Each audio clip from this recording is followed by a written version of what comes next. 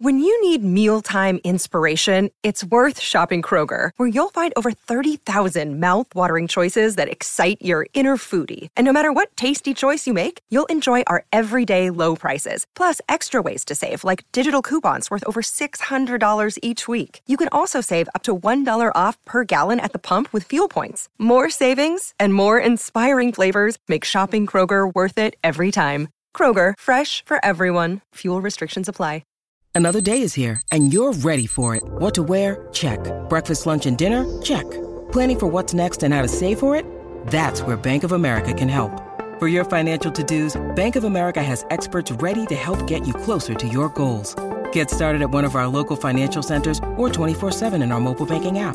Find a location near you at bankofamerica.com/talktous. What would you like the power to do? Mobile banking requires downloading the app and is only available for select devices. Message and data rates may apply. Bank of America N.A., member FDIC.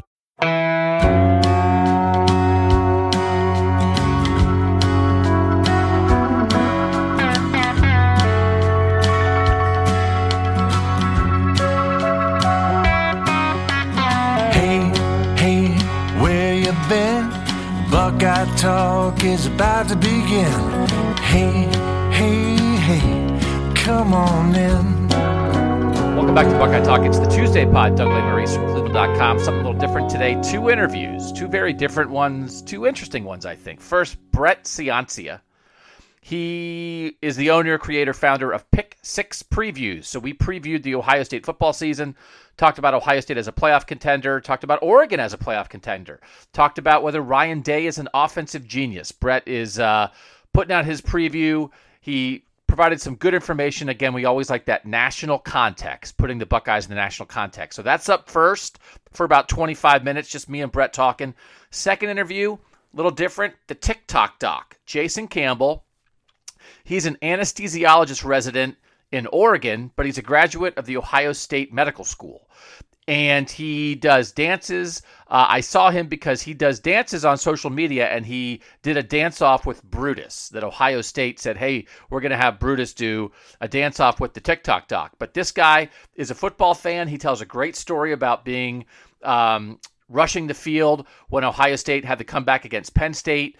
While he was here in medical school. He talks about dealing with COVID-19, working in hospitals. He talks about what's going on with social and racial justice in the world right now. He's just an interesting guy with an Ohio State background who wears Ohio State stuff around all the time.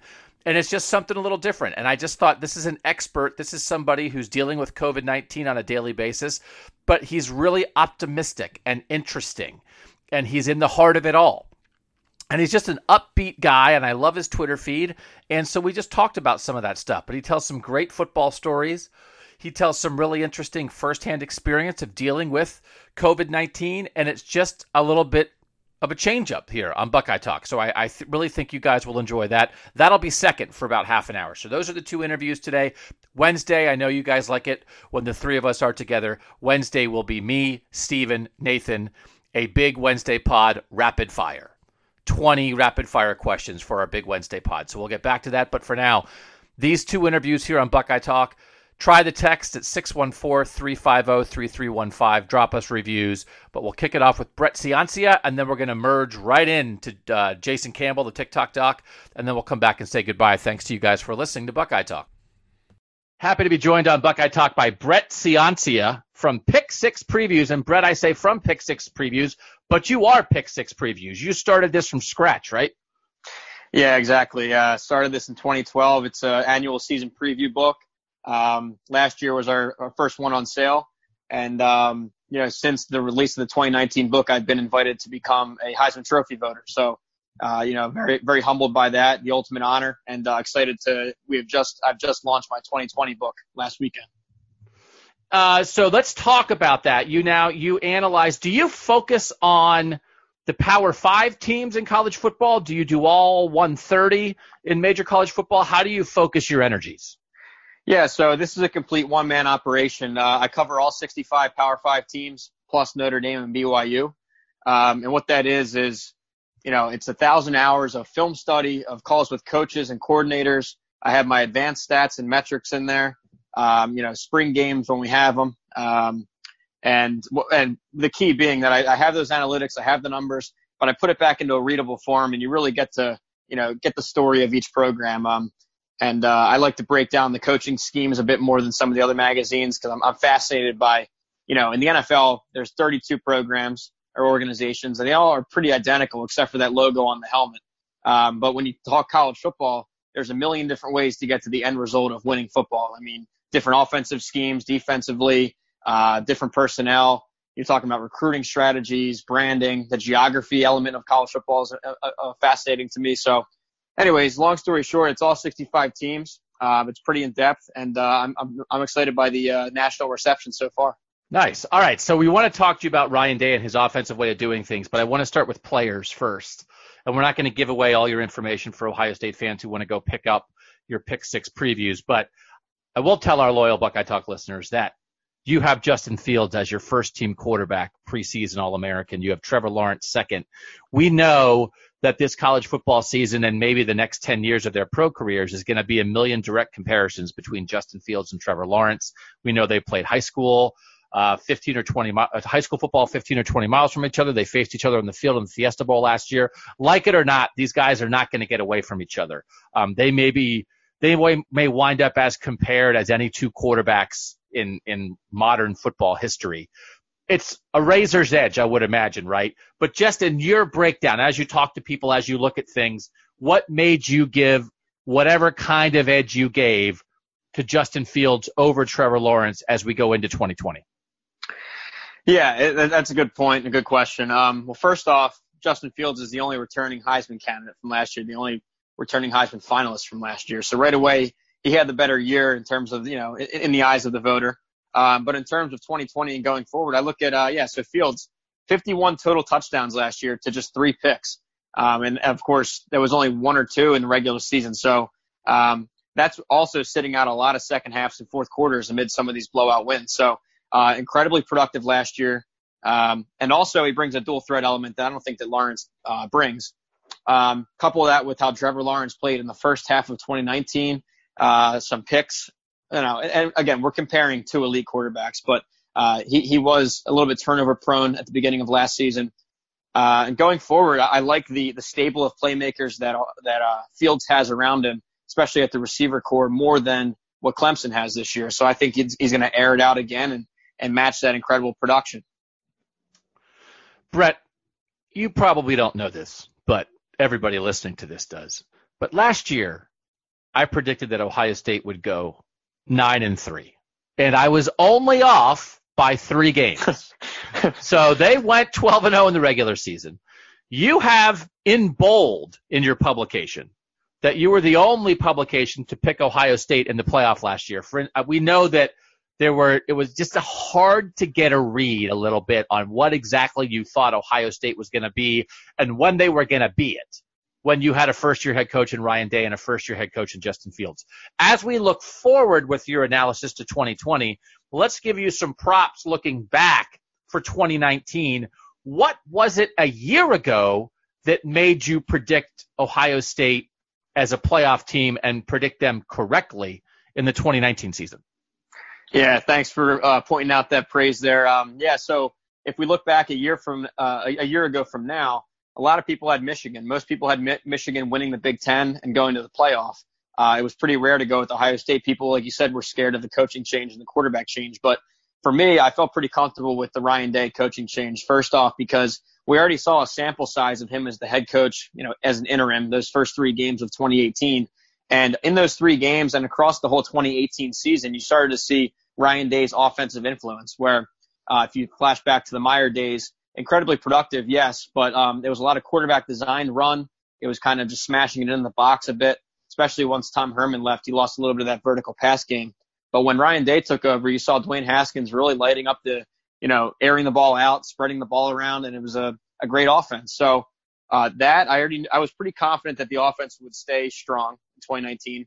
But also I saw a very young defense in 2018, all coming back as veterans in 19. And of course you have that blue chip talent that, 5-star and top 3 recruiting every year. And I was intrigued by the defensive coordinator hires too, with Hafley and Madison coming in. Their goal was to simplify the system. because at times during 18, you saw these linebackers and some of these defenders kind of hesitate and really overthinking. It was a very complex system, but I like the idea of scrapping that, throw it out the window, and let these athletes play loose and free and fast. And you saw it happen. So that was kind of the logic then. And the last bit was, hey, you have the number one quarterback in the nation coming in, Justin Fields. The recruiting rankings, can they miss now and again? Yes, but they're more right than wrong. I knew they had a talent there with Fields, so it all clicked. They even exceeded my expectations. It was an all-time team last year and came up a few 50-50 calls short. Brett, I'm going to give you some advice.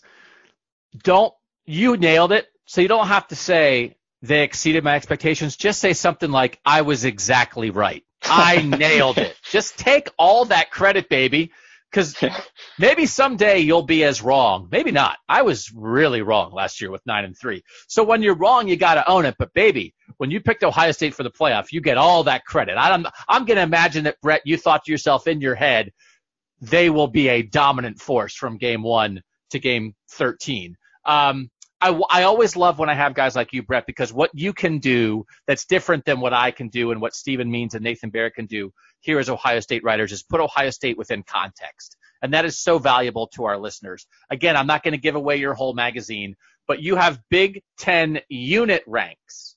Mm-hmm. Running back, quarterback, receiver, tight end, offensive line, defensive line, linebacker, defensive back. I'll just tell people you have Ohio State ranked pretty high in all of them. How would you describe how you view Ohio State compared to how you view the next best teams in the Big Ten? And, that's probably Penn State, Michigan, Wisconsin with what teams have done in recent years. I think those are the next 3 best teams consistently behind Ohio State. Minnesota maybe is coming on. But how would you describe the level of talent and what you think the level of expectation should be between Ohio State and everybody else in this conference? Yeah, I think what you're seeing in the Big Ten is a gap forming between Ohio State and the rest of the pack here. And it's not unique to the Big Ten. You're seeing this in the ACC with Clemson. You're seeing it somewhat with Oklahoma. They've won 5 straight over there in the Big 12. But here in the Big Ten, Ohio State, it's an absolute machine that's been built by Meyer and now continued with Day. He's acing his coordinator hires. Another thing is, some programs also recruit at this elite level, this top 5 level. Some programs squander the talent. You see programs like Texas and USC and Florida State, whether it be coaching or fit or culture, whatever buzzword you want to use, it doesn't convert to wins and NFL production. Not the issue here with Ohio State. In fact, you guys, as an Ohio State program, one of the best NFL producers out there, and they live up to their 5-star and high 4-star billing. So I see no issue going forward. I think this machine's going to keep rolling. And until Michigan can really prove it on the field and actually beat Ohio State, I can't see the torch being passed. Now, one last note is Penn State was close a few years ago.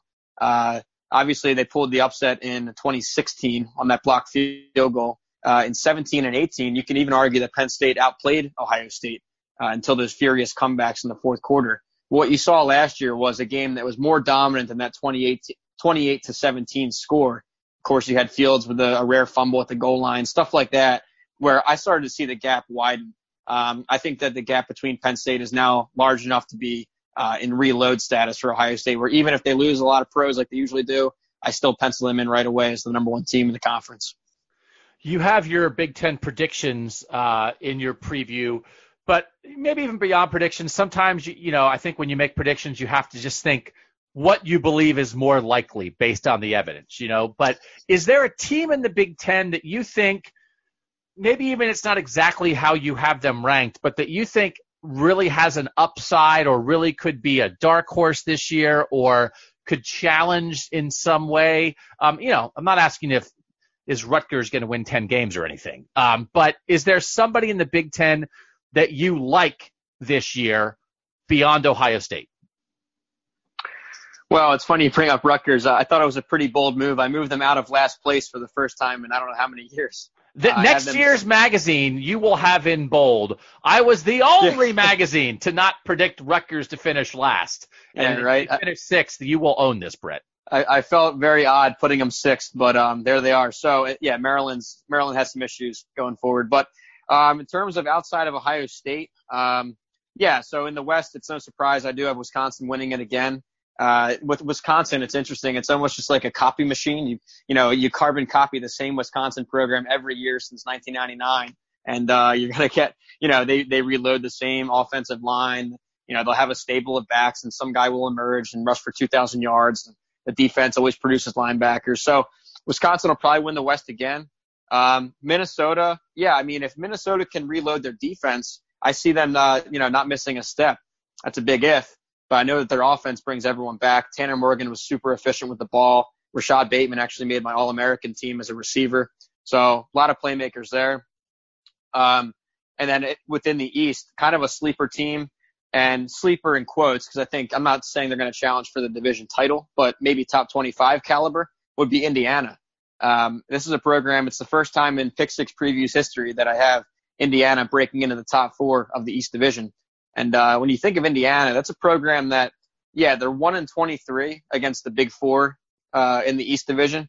But if you look back at those games, it seems they're close all the time. They're always a score away, almost able to strike these upsets. I think finally that reverses and they get some of these close wins. It's a strong defense built by Tom Allen. I actually had a chance to talk to him on the phone. He was one of my head coach interviews.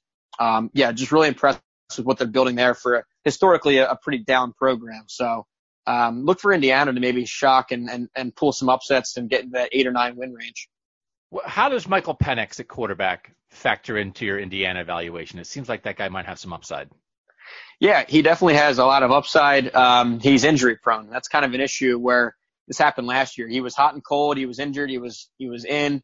They had to bring Peyton Ramsey back in when Penix was injured. And Ramsey was super efficient, super accurate with the ball. And this might be a stretch, but for any NFL fans, I'm a Pennsylvanian, so I'm an Eagles fan. It reminded me of the Wentz and Foles kind of the yo-yoing of quarterbacks, where Carson Wentz had the first round grade and the high upside, but was very injury prone. And then they'd have to pull in Nick Foles, who, he might not have had the crazy upside, but he was super efficient. The team rallied behind him and got the wins. So that was kind of your Ramsey and Penix last year. Now Ramsey transferred out to Northwestern, leaving them a little bit, some issues with depth at quarterback, Indiana. But if Penix stays healthy, he brings a higher level of talent than they've had in recent history. All right, before we get back to Ryan Day and your views on the Ryan Day offense, I do want to touch nationally. Again, I don't want to give everything away, but you like Oregon. This Ohio State-Oregon game is scheduled for week 2. Who knows if it's going to be played. What do you like? We've previewed Oregon on this podcast with an Oregon writer, but as a national writer, what is it that makes you believe that Oregon is a legit playoff contender in 2020? Because I think that's something that Ohio State fans need to have their antenna up about, that as it stands, Ohio State is playing a team that's a playoff contender in week 2. Yeah, Oregon really caught my eye last December when, let me take a step back. Historically, you picture Oregon as the Chip Kelly offense, the speed, the flash, the gadget offense, right? But maybe not able to stand up in the trenches against some of these blue bloods. That's exactly the opposite of what Mario Cristobal has built here. Are they fast? Yes, on the outsides they still have the speed, but they are built from the trenches out. It's very strong.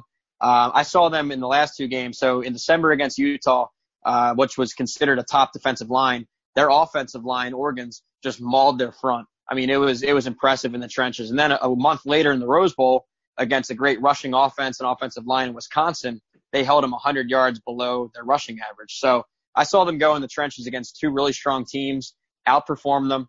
And then when you fast forward a year now to 2020, 10 of their 11 defensive starters are back. The only one vacancy is a linebacker, and they're going to fill that with 2 5-star guys battling for the linebacker spot. So right away, top 5 defense, you can write that in pen. On offense, they have to replace 4 of those linemen I talked about, but the 4 guys rising up are all higher recruits than the 4 predecessors. And I know, like I said, that recruiting isn't always right on, but Mario Cristobal is a proven offensive line guru, and I think they're going to get solid play. And oh, by the way, the one returning starter is Penei Sewell, the best lineman in the country, who won the Outland. So I think it's a very strong team. And in my prediction logic, even if they lose to Ohio State, I'm kind of even throwing that game out. Say they lose it, I think they still go 9-0 in the Pac-12 and finish 12-1, and the Pac-12 finally gets the representative back in the playoff. So that is, you have Oregon as the 4 seed in the playoff, Ohio State as the 2 seed in the playoffs. So that would be fascinating and certainly not illogical and not impossible. I think that scenario that you're outlining, and that's the thing about these games like this, it doesn't have to kill you if you take care of business in the rest of your games, right? So as people pointed out last year with Oregon, they lose to Auburn early, but if they had taken care of business in the Pac-12 and not been upset, they probably would have been in the playoffs. So that's the scenario you're pointing out. And I think the same would hold true for Ohio State. If they somehow go to Oregon and lose, but they take care of business in the Big Ten, Penn State and Michigan are probably good enough programs that going undefeated, being the Big Ten champ, beating a team like Wisconsin or Minnesota in the Big Ten championship game should be enough to get Ohio State in, even if they somehow lose to Oregon. So I do think there absolutely is a scenario where if the loser of Ohio State-Oregon doesn't lose again, it could wind up with both those teams in the playoff. I want to get to your scheme coaching analysis because I think this is an important thing for Ohio State fans as they still are understanding. We're all still understanding and curious about Ryan Day and what his future is at Ohio State. You have some rating systems where you have a 10-year offensive grade and a 10-year defensive grade on programs across the country, your offensive and defensive trends. You have Ohio State offensively as the third-ranked offense over the last 10 years. We know that Ryan Day was the offensive coordinator in 17-18, the head coach in 19.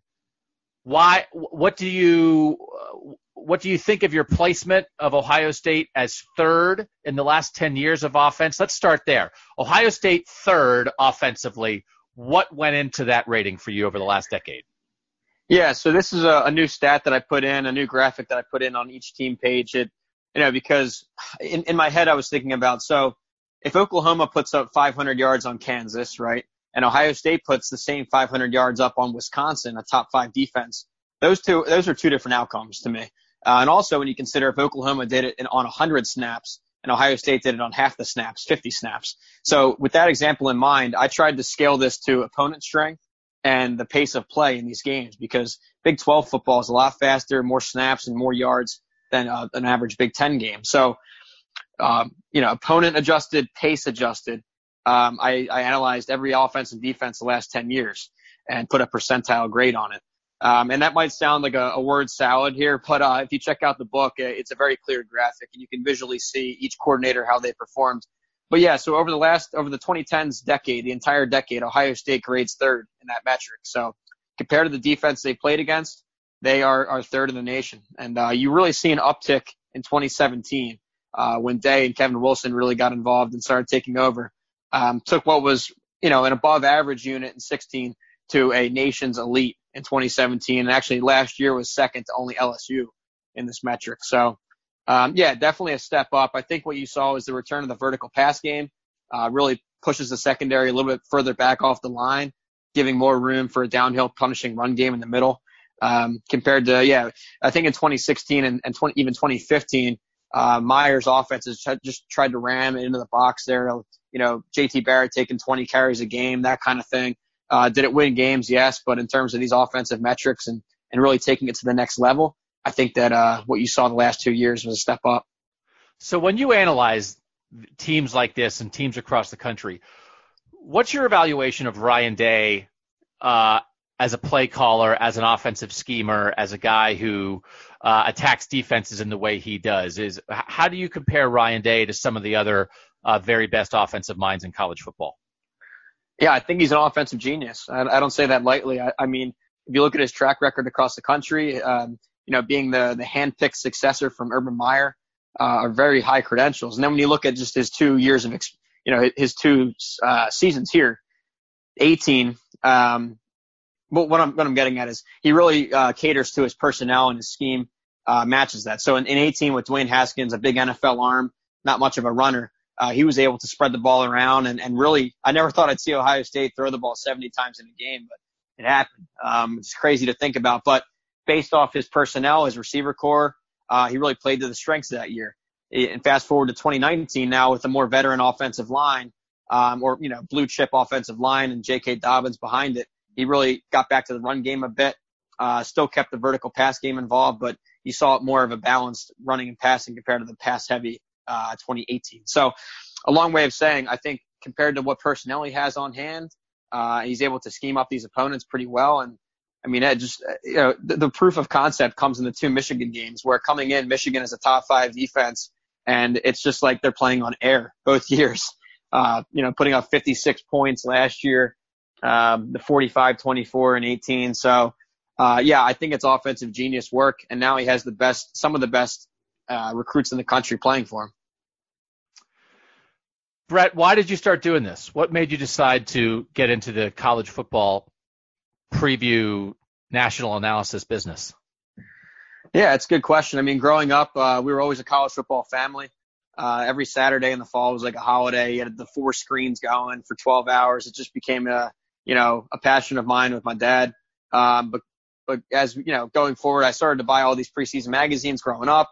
I liked a lot of them. I saw some areas where maybe they didn't dig in as deep, but really, you started to see some of the national guys, and a lot of them do great work, but a lot of them like to focus on just the Alabamas, the Clemsons, right? So I wanted to be able to dig in, and I love talking about all 66 of these programs. I mean, I could talk your ear off an hour about Kansas and their offensive scheme they just put in and how they're trying to fix stuff. Yeah, right? And how they're trying to fix their high school recruiting. So it's just a crazy passion of mine. I think Twitter was also huge, where I started putting out my stats, my information, my opinions, and graphics, and it really took off. I mean, you guys know college football fans are very obsessive and just love the sport and the passion and the rivalry. So it really took off on Twitter and built up a following there. And now seeing a lot of positive feedback with the book. So I think that, I've wanted to do a deep dive into all 66 programs. And I think with this book, I pulled it off. If I could name a single Kansas player, I would be happy to go into an hour-long deep dive on Kansas with you right now. But I always say that I get paid to cover Ohio State, and then I bring in people like you, Brett, to provide the analysis from around the country. Brett, if people want to partake in Pick Six previews, how could they do that? Yeah, thanks. It's the Twitter is @Pick6Previews, all spelled out. And then to see the magazine, the preview book, it's pick6previews.com. You'll see it on there. What I have on there too is a couple sample pages, because I understand I'm a newer product on the market. So I have a couple teams up there that you can really see the set of graphics, the level of detail that I go into. I also have some testimonials up there. I just got a big one from he's known as the Bear on College Game Day. Chris Felica calls it a must read. So I was pretty excited about that. And also to you Ohio State listeners out there, I want to extend a discount code for giving me a look. If you type in Buckeyes at checkout, you get a nice discount, and make sure to give me some feedback on what you think of the book and the Ohio State write-up, and appreciate it. I just want to make clear for the people who pay $3.99 for our tech subscription every month, no discount. You're paying the full rate. Brett is a nice guy. He offers discounts. We do not offer discounts at cleveland.com. Brett, man, great to talk to you. Best of luck. Congratulations on being more correct about Ohio State last year than I was, but hopefully we can have you on Buckeye Talk again down the line sometime. Yeah, thanks, Doug. Thanks for the praise and for having me on, and hopefully we're both right and see Ohio State going back to the playoffs. I think they're a machine and they're going to get right back. So we'll talk soon. Thanks for having me. Thank you, Brett.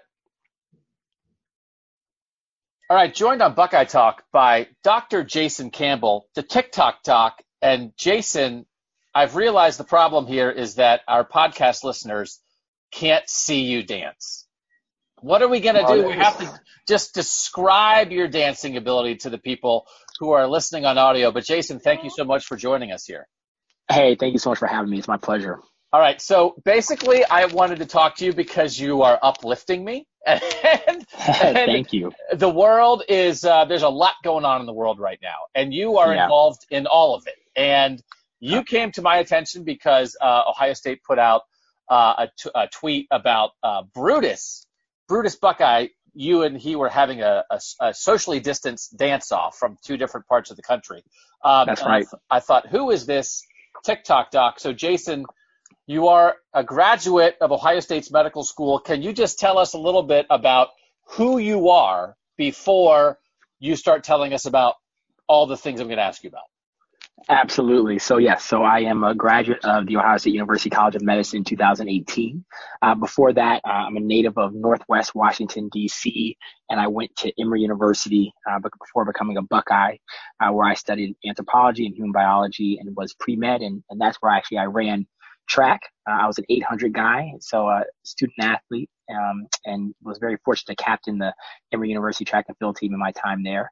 And so then back to DC for a few years, and then to Columbus, 614, the Ohio State. We're actually in my last two semesters of medical school, I got a chance to work with Coach Karen Dennis, the head of the Ohio State University track and field program, and Coach Kadibas Robinson, one of my longtime track idols. And so I'm bleeding scarlet and gray, and I'm really happy to be here today.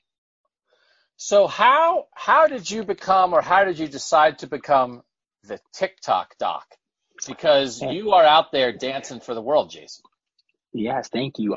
So when I was at Ohio State, there was a transplant fellow surgeon, Latifa Sage-Silsky, Dr. Sage-Silsky, and she was just very upbeat.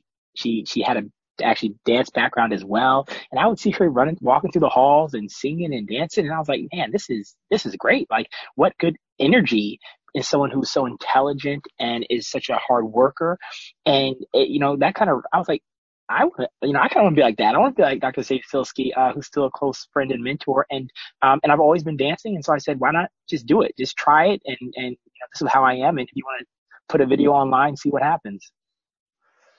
So Jason, you are getting your message out there now, and just under, for instance, on your Twitter feed, and people who want to follow you can follow you at Dr. JC of the DC. So that's yes. Dr. Jason Campbell of the DC. Dr. JC of the DC is your Twitter handle. Right under your video of you and Brutus dancing, you just have a photo of a sunset, and it says, life does not come with instructions on how to live, but it does come with trees, sunsets, smiles, and laughter, so enjoy your day. But your days right now, you're fighting, you're in the hospitals dealing with the effects of COVID-19. How are you able to keep that attitude in what has been a very, I'm sure, trying time for the medical community across this entire country, and doctors and nurses and EMTs and all the people who are on the front lines fighting COVID-19? How do you keep up your positive outlook? Yes, I think it's perspective. Perspective is a huge piece of that. Certainly for both my colleagues out here in Oregon, my colleagues that are in Columbus, I know that this is something obviously unprecedented and something that we didn't see coming. But before COVID-19, there's a lot of sick patients, a lot of illness, a lot of despair that we face day to day. And after COVID-19 is done, there will still be, there'll be traumas happening to children, and there will be patients that have cancer that have to say goodbye to loved ones, and all these different things that unfortunately we hopefully never get used to, but we certainly have to deal with on a day-to-day basis. And so for me right now, I just try to have just a great deal of perspective. I'm very fortunate to be where I am. Ohio State was my dream medical school to get into. I got in there and to then have them create and turn me into a budding physician, and now to be out here at Oregon Health and Science University, another institute that is once again exactly where I want it to be. I try to keep that perspective and say, hey, I'm where I've always wanted to be, and I get a chance to serve people. I get a chance to help people, and it's incredibly rewarding, despite obviously all the pressures and the tumultuous time. When you choose to go into the medical profession and you choose to put in the time and the energy and the effort and the skills and everything and the intelligence that it takes to be a doctor, on some level, is this why you do it? This is like the one of the worst things that has happened in the lifetimes of most of our citizens, but yet on some level, I mean, I would imagine you feel like this is part of your calling to some degree, right? Absolutely. And I think as a trainee, as a resident, it can be a little bit different at times, because I think, we're not a student, but we're not the attending, we're not a staff physician. But when I see my staff physicians, some that are pregnant coming into work every day because we need to take care of these patients, it shows me who I want to be and what I'm striving to become. And so, like you said, it's kind of what you train for. And although it's tough, it's, someone has to do it. And we're very fortunate and very, very blessed that it's our time and it's our job to do it. I want to get more into that, but I do have a question. When you go to medical school at Ohio State, do you have time to go to the football games on Saturday? Do you watch the football games on Saturday, or are you just studying the whole time? I don't know what the right answer is here. So yes, we lots of studying. Let me put out there some IDs to make sure they're listening. But definitely got a chance to go to some football games. A quick shout out to Dr. Peter Shields, who's a close colleague of my mother when they were both at Georgetown together, and he let me borrow his tickets a few times. And so I went to the Ohio State Penn State game. The comeback heard around the world. Oh, yeah. JT Barrett, rushed the field.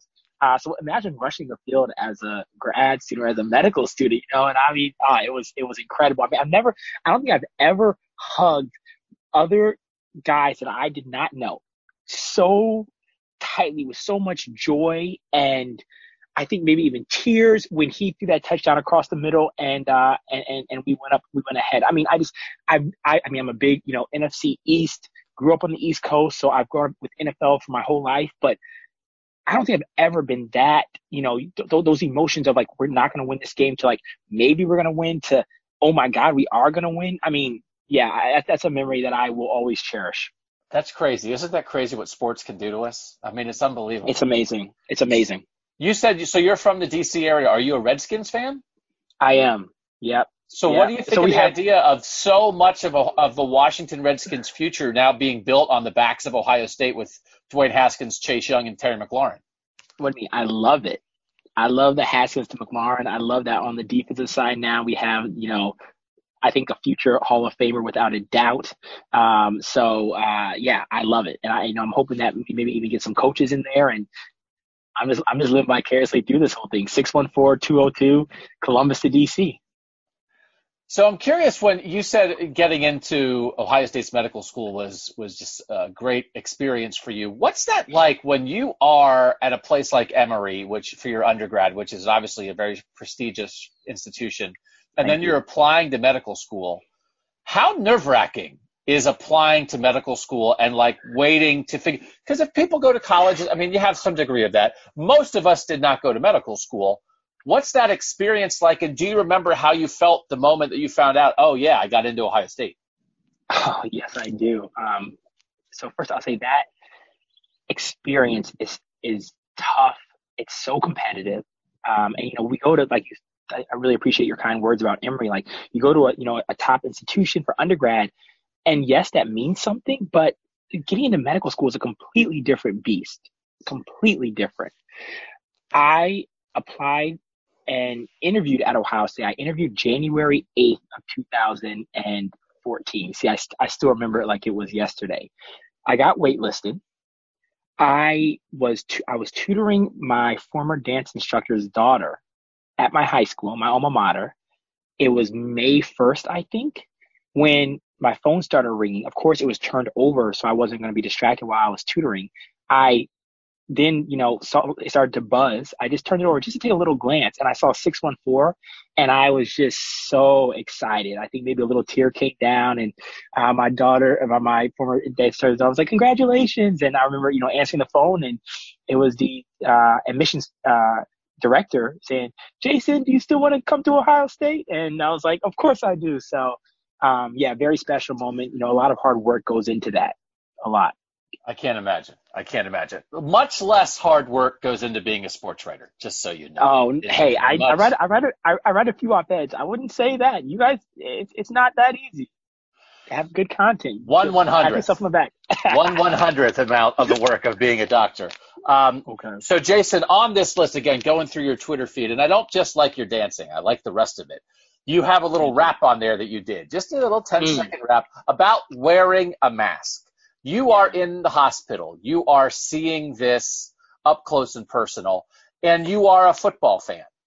Yeah. And this is obviously bigger than football, but you agree to be on a football podcast. And it's okay, I think, for us to realize that sports are important. That aspect of our lives, we do all the other stuff so that we have the ability to have fun and that we have the ability to care about things that don't actually matter. That's how you know you're a functioning, successful society, is that you can care about things that don't really matter. So I like people being passionate about sports. Where, in your opinion, as someone as a resident who is seeing this stuff firsthand, what does this country, and I understand that as the virus moves through the country at different times at different places, things do change. What does this country have to do to have football in the fall? And where are you right now at the end of June? Where are you on the idea of this country having football in the fall? Ooh, what a question. Let me just say, The Ohio State is supposed to come to Oregon this fall. Maybe 2. September 12th, week 2. Baby. So let me say that you already know that I was like looking forward to that, like TikTok doc, VIP. No, I don't actually know any of that. But my point is that I was very much looking forward to that. That being said, 100,000 fans in a stadium without mask, with no vaccine is dangerous. I think that putting together large groups of persons has their risk. I think that wearing masks certainly mitigates those risks and lowers them as well. I wish that we had a vaccine that was going to be out before the start of football season. It's pretty evident that that's low in the likelihood. We're hoping, I think, as Dr. Fauci says, for the fall to winter. But I'm not opposed to say that teams couldn't play. I do think that having fans in the stand we're a pretty far cry from that, unfortunately. And I think that's what you're going to see across the board with all the sports. But, but also, got to have tests, got to isolate. I mean, there's a lot of factors that have to go into having football in the fall. If all those factors were to come to fruition and people were willing to go through the nasopharyngeal swabs and 48 hours of delay to find out and waiting or being isolated, if you do test positive, I think it's possible. But I think that you have to have a lot of buy-in, and that's the problem. So for anyone listening to this, and on this podcast, we've said we're not going to just randomly talk about this stuff. We're going to try to, when we do talk about it in a smart way. Again, it's a football podcast, but this is an issue that cuts across a lot of things. And I do think the behavior of regular people in society has some effect on how sports will or won't be able to operate in America right now. What would you advise anybody right now, whether it's someone you come across in the hospital in Oregon, whether it's somebody in your normal life who would ask you because they know that you're a resident, whether it's anybody, what would you tell people about your best recommendations for behavior in the world right now? Yeah, my best recommendation is that if you're around a large group of persons, or especially persons that you may not live with or that are coming from a different city, township, my advice is to wear a mask. If you are out in the public sphere, is to wear a mask, because it's not always about you. I'm about as healthy as it gets. I'm 31 years old, no comorbidities, no illnesses, maybe a little exercise-induced asthma my mom wants to tell me I still have from when I was a kid.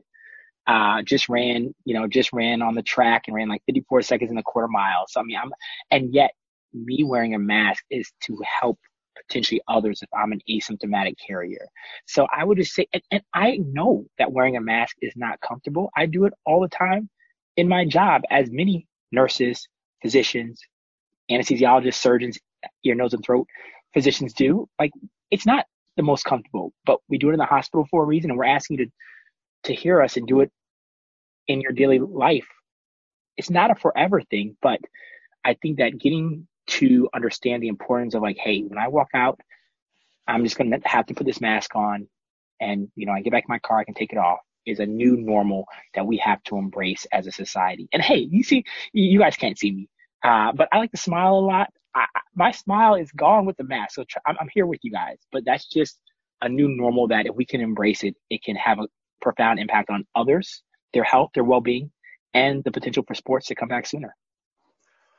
So again, I would recommend your Twitter feed to anybody, at Dr. JC of the DC. It's a mix of inspirational quotes with sunsets, you dancing, advice about dealing with COVID-19, and then there's a mix of anti-racism tweets in there. And that is simultaneously, as we are fighting COVID-19, we are also seeing societal change right now. This obviously is something that is important to you from the way that you tweet about it, Jason. Your pinned tweet at the moment is tolerating racism is racism. This is another issue that has stretched into sports. Obviously, Ohio State's football team has been involved with this. We saw that the college football in Mississippi was very involved in helping change the state flag of Mississippi. And that's kind of a symbolic thing. And this is all certainly about more than symbols. This is about the system at large. How are you feeling right now as this simultaneously with this pandemic, we are also experiencing this change, this moment in American society where we see people are protesting. We see people you can look at polls, and people are changing their minds. They are being more open-minded to being anti-racist, to understanding what that means. What's your view on that, Jason? Yeah, I think that the fact that we actually do not have sports right now is actually one thing that has helped turn the lens and open the lens to being solely focused on the societal change that we need that benefits everyone in society. Obviously, it's a benefit to the Black community, but it's a benefit to everyone at large, and trying to fix, reform, and look into ways that we can better work with the police department, look into ways that we can increase funds for education and put money back into communities that have been I guess for better words, funds have been removed historically, to make change that's lasting and not change that's temporary. And like you said, I know tolerating racism is racism. There's a lot of complexities into that. It's not necessarily that simple, but the idea is from, my understanding of, how to be anti-racist. And it's the idea that, we need to walk, especially our allies, especially those that are non-Black, to walk against racism, to walk against bigotry, to walk against hatred, to not stand in this jurisdiction of allowance, even if it's not you that's actively saying certain words or actively being compliant, but to truly walk against that escalator, that walkway, if you will, that is pretty heavily moving in the direction we don't want it to. At least that's how it has been historically. So I'm very happy with what I've seen so far, but I recognize that it's not what I see in 2020, but in 2021, in 2022, in 2025, that we're still having these conversations if they're necessary, and I have no doubt that they will be. So as a young Black man who is a medical resident and who is a football fan and who is dancing with mascots and who has all this stuff going on in your life right now, do you walk around feeling hopeful? Do you walk around feeling stressed out? What is your daily existence like, Jason, when so much of the world is changing right now and you care about all of it, and you care about what the Redskins are going to do and what the Buckeyes are going to do on the football field this year, but there are much larger things that you care about as well. Do you carry that as a burden? Like, do you feel like, man, there's just like, this is like a heavy time right now? Or do you carry it more as like, just think about where we're going to be in a few years? How do you walk around on a daily basis? I love that question. I carry it as an opportunity. And everybody that knows me knows I'm an optimistic guy, and I'm a, glass 90% full, just depends on how you look at it. So I recognize that this is a difficult time for many people for different reasons: job loss, home foreclosure. I mean, there are so many things that are plaguing, obviously disease, illness, death. But I also look at it at a time for new physicians that are just graduating from medical school to actually come in and learn and see, wow, like the impact that we can have on, any person that walks in the hospital doors, that comes into the emergency department. Like, look at what profound impact you can have.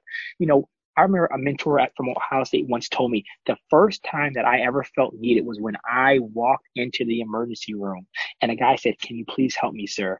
And so these times are times that they're going to write about in history, and to be a part of that is certainly nothing short of special.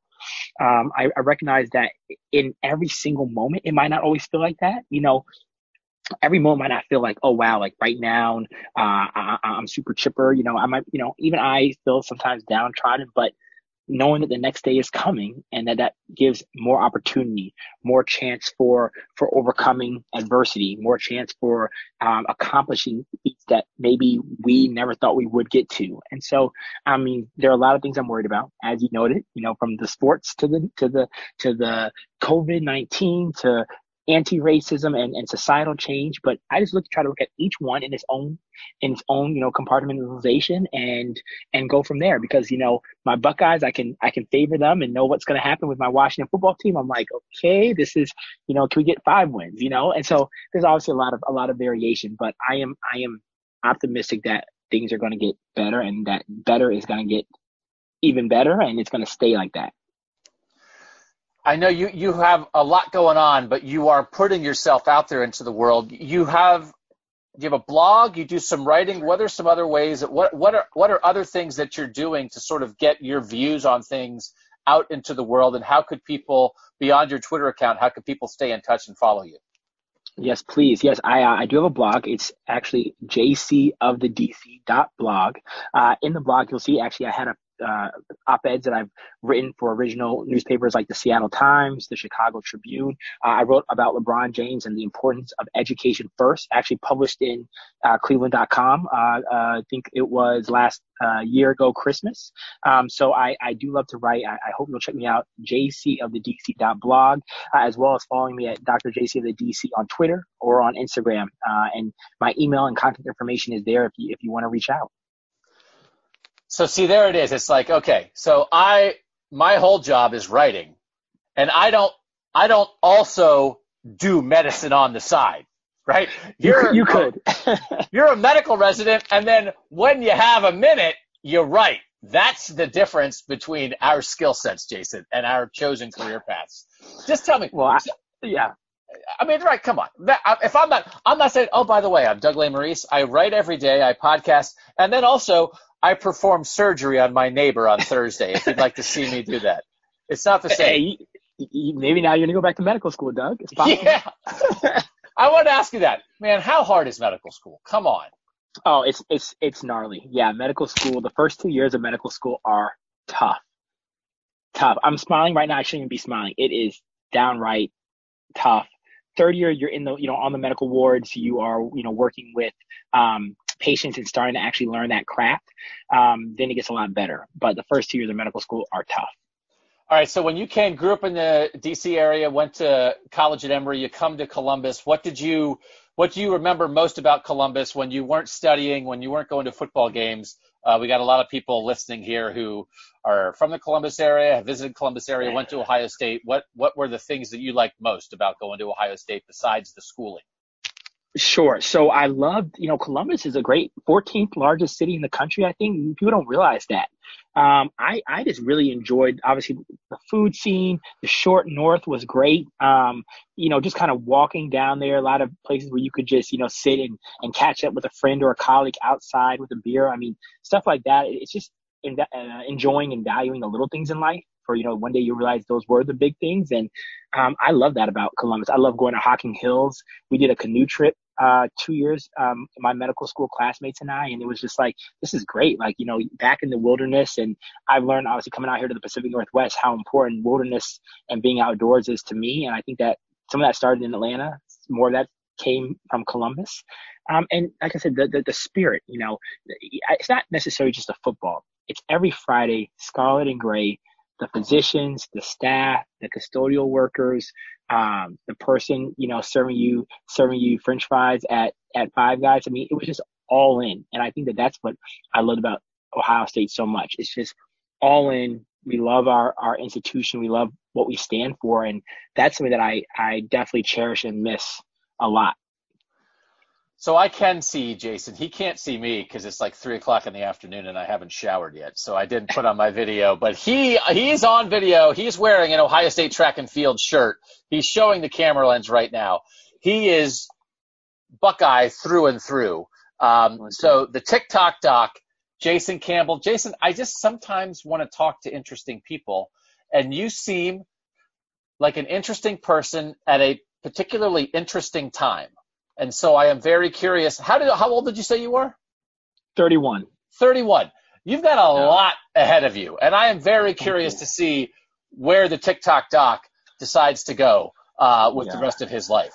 So crazy, man. So did you? Hey, I appreciate it. I don't want to get too personal here, but you said, did you take a break between undergrad and medical school? Call.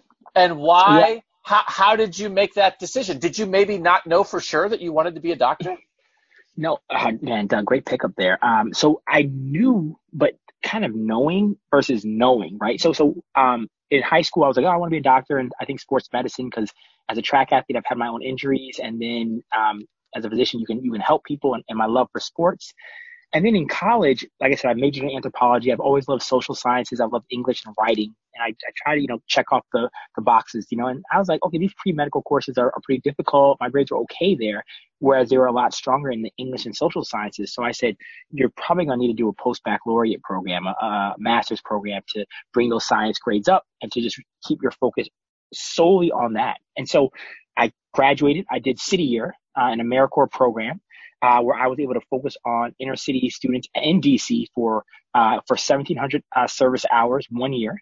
After that, I went to Georgetown and George Mason University and did a joint master's program in physiology. Got my GPA up to right where I wanted it, and in upper level sciences, and then applied the following year to medical school while I was back at my alma mater at Georgetown Day School, coaching track and teaching science and dance, actually, So I can tell you the dance has been there for a long time. But yeah, I knew medicine, but when I did the master's program, it was very clear that, okay, this is the route for you. So you can dance, and you're also one of those guys with a bunch of degrees on the wall. You're one of those guys. Yeah, like I I'm went one of those guys. here, and I got this, and it's like, I get it, Jason. You're smart. I get it. Awesome. Just like degrees. Yeah. I got one piece of paper that I got by the That's all you need. That's all you need. Don't tell anybody. Jason, thank you for your time. Best of luck with everything you have ahead. And I think in the end that you were a better dancer than Brutus. I mean, is that? Thank you. Well, so I'm just telling you, when I get back to 614, we're going to do this in person. So I hope that you're around, maybe even to jump in, but we're going to do either a huge cha-cha slide. Brutus and I are going to battle. So we have some things in the future. I will say, I am not good at science. I don't have very many degrees. I'm pretty good at the cha-cha slide. So I am in on that. Yes. I've been to enough daddy-daughter dances that I've done more than a few cha-cha slides in my day. Perfect. Well, we'll find out from your daughter if you actually have the talent, but can't wait to see you. It's legit. Jason Campbell, thank you so much for your time. The TikTok doc, keep fighting the good fight out there in Oregon, and we will hopefully, fingers crossed, look forward to an Ohio State football season, and maybe we'll have you back sometime just to talk a little Buckeyes and talk how Chase Young and Terry McLaurin and Dwayne Haskins are doing in Washington. Hey, I love that. Thank you so much for having me. Thanks, Jason. And that's it for this Buckeye Talk. Thanks to Brett Ciancia. Thanks to Jason Campbell. Thanks to you guys for listening. We'll see you Wednesday for the big rapid fire pod. I'm Doug Lesmerises. And that was Buckeye Talk.